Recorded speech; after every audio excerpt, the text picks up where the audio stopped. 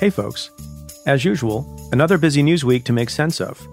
Yesterday, the Electoral College voted to affirm President-elect Joe Biden's victory to become the next president of the United States. Still, President Trump and his allies continue to challenge the election results, though time has essentially run out.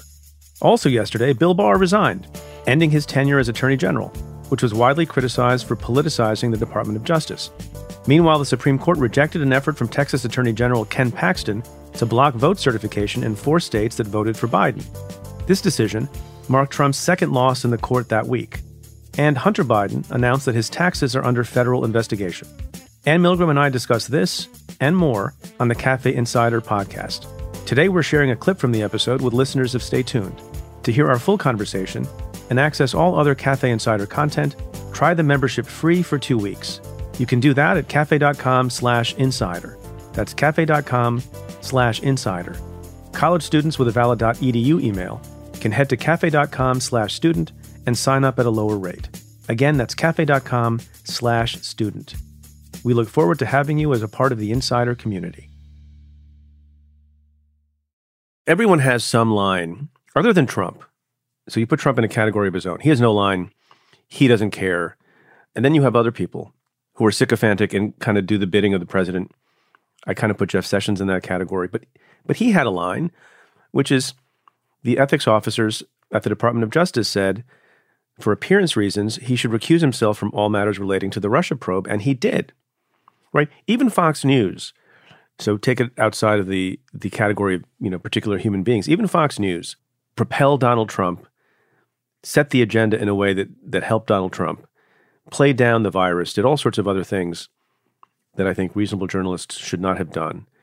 But then they, from time to time, utter the truth, and they have some line.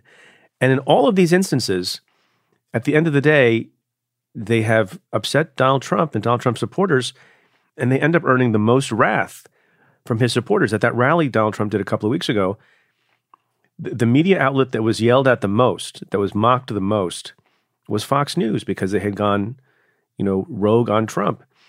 And Bill Barr, I wonder if part of it is, as you and I both, and I will not speak for you, but, I was mistaken when Bill Barr came on the scene and suggested he's an establishment guy, don't agree with him on a lot of things, and he's very conservative, but an institutionalist.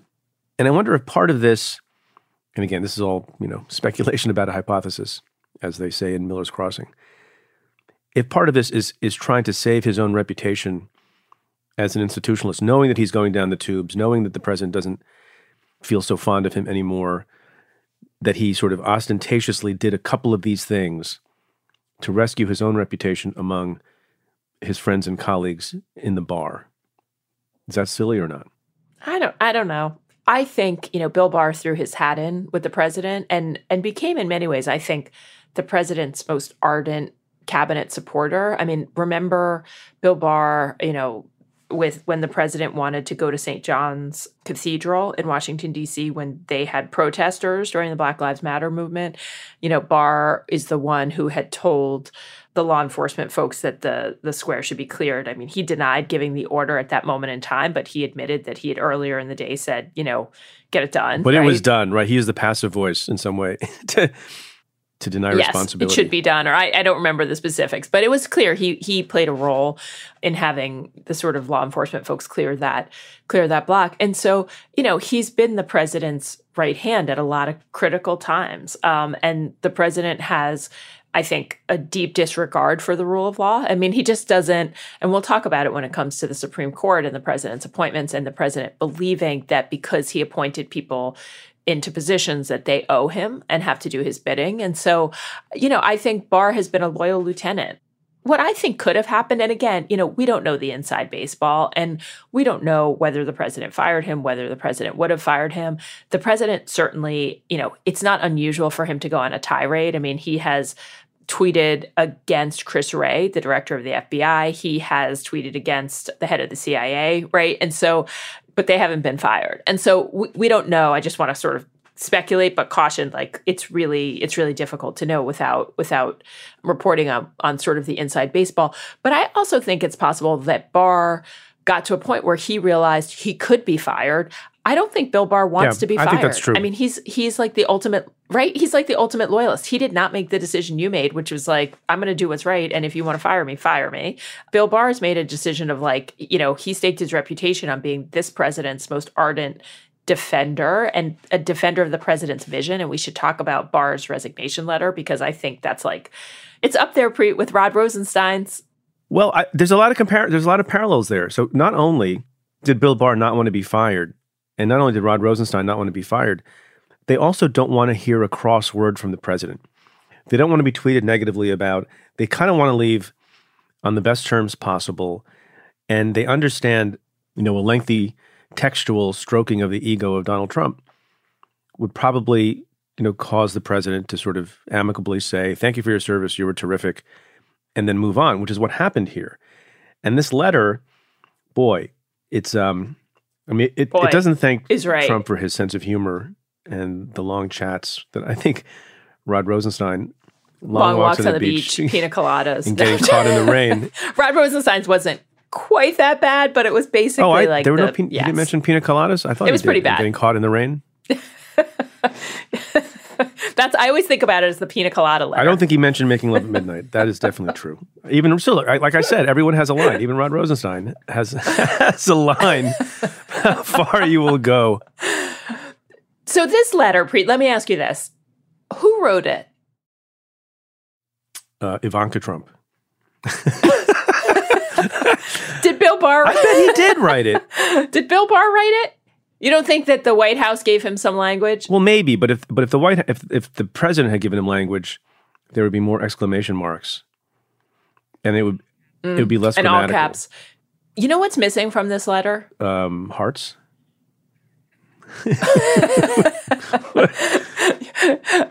What did you when the president fired you? Did you send out a note to the employees in the Southern District?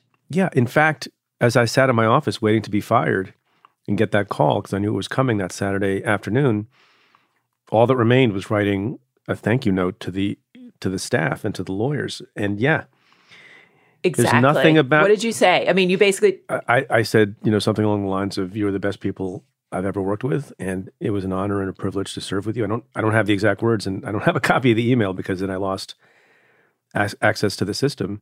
And how proud of them. And do you know what's missing from Bill Barr's letter? Say. Go ahead. He did not thank the men and women of the Department of Justice a single time. Well, he once compared them to, what did he compare them to? Preschoolers?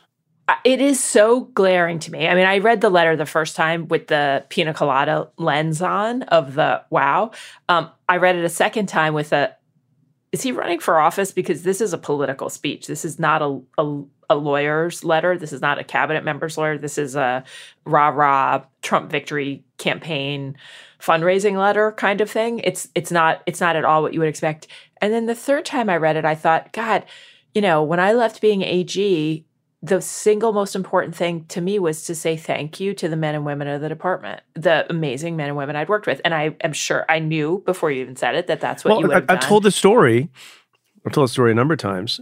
The thing that made me the saddest on that Saturday afternoon, I was being fired and had to leave the building. And I was in my office with June Kim, my deputy, and with Joan Loughnane, who was the chief counsel, who were kind of babysitting me as I was about to be fired. And I was very sad because I said, I'm not going to be able to say goodbye to everyone in person. And I was getting a little bit emotional about it. And they looked at me and they said, well, you can come back on Monday and we'll let you in the building. And I'm like, you will? And that calmed me down. So yeah, you and I think have the right sentiments here. Maybe there's another occasion on which Bill Barr will do it, but the fact that he chose not to say anything about the people in the department who do all the work, by the way. Even one line of thank you. Yeah, who do all the work. Is telling. And there was a lot of I about Bill Barr, and then there was a lot of you about the president. But it's an astonishing letter, and in my view also, and I really just cannot believe the letter in some ways, and I'll read the part, but I think he crossed a line that he shouldn't have crossed. And it's deeply partisan and political in a way that I don't believe that the Attorney General of the United States should be. People disagree. I mean, part of being a lawyer is that you go into court and you argue with people. I mean, there are two sides in every litigation dispute. It's part sometimes of you what argue with your do. client too. And yeah, yes, that's true too. But it's not personal, and it's not meant to, we don't vilify one another, right? I mean, we may deeply disagree with other litigants or people who we're sort of up against, but the tone of this letter is not that. Do you think the first draft said, "Dear Leader," instead of "Dear Mr. President"? I think it probably did. And then maybe the Deputy Attorney General or somebody else fixed it for him. So here's the lines that I am particularly focused on, but I want to hear some of your favorite lines. But it says, "Dear Mr. President." It was written yesterday, December 14th, 2020. And I'm going down to the second paragraph. And by the way, I will also note that the first sentence is, "I appreciate the opportunity to update you this afternoon on the department's review of voter fraud allegations in the 2020 election." Yes, and how these allegations will continue to be pursued, meaning, I may have said, I may have said publicly that there's no election fraud and that it's over, but I'm telling you now for the purposes of my resignation letter that there's still review going on. Will you be my Valentine kind of thing? Yes. And he goes on to say in the second paragraph, quote, "Your record is all the more historic because you accomplished it in the face of relentless, implacable resistance.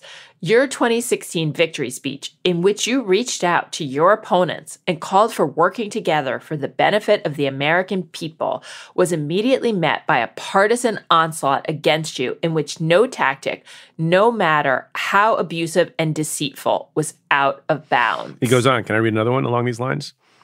That just Please. appeals to the most aggrieved politician in the history of the world, Donald J. Trump.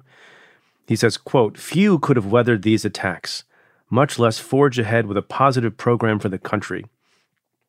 And then he goes outside of his lane, right? Outside of issues relating to the Justice Department. "You built the strongest and most resilient economy in American history, one that has brought unprecedented progress to those previously left out." Is he following the latest news on the economy? Does he understand the unemployment rate? Does he Nope, I don't think he is. Is he paying attention to anything that's going on in the United States of America or in the world? The letter goes on in this vein. And look, I think it accomplishes the immediate purpose of Bill Barr, which is to pacify the president, leave on good terms, not be mean tweeted at, and ride into the sunset. So I guess, good for you, Mr. Barr. Yeah, but you're right. I mean, it's really not a letter about the Department of Justice. It's largely about the president's, and this is why I asked you who wrote it. It's about the president's, what the president would tout as his political achievements: Operation Warp Speed, military strength, appointing judges, the economy. And so it's really fascinating. I mean, there is a shout out to law enforcement. In paragraph 4. It doesn't come till paragraph 4. Paragraph 4. And it's both. It looks like it's just law enforcement in general who risk their lives to keep our community safe. But that's sort of one of the 10 things. He talks about the vaccine. It's a really, really strange letter. And yeah, it's a really strange letter. All right. So now let's do what anchors on responsible television did last night and go back to what's truly important, not just the Attorney General having left a few weeks early, and his legacy kind of speaks for itself. But, this final case that everyone thought would be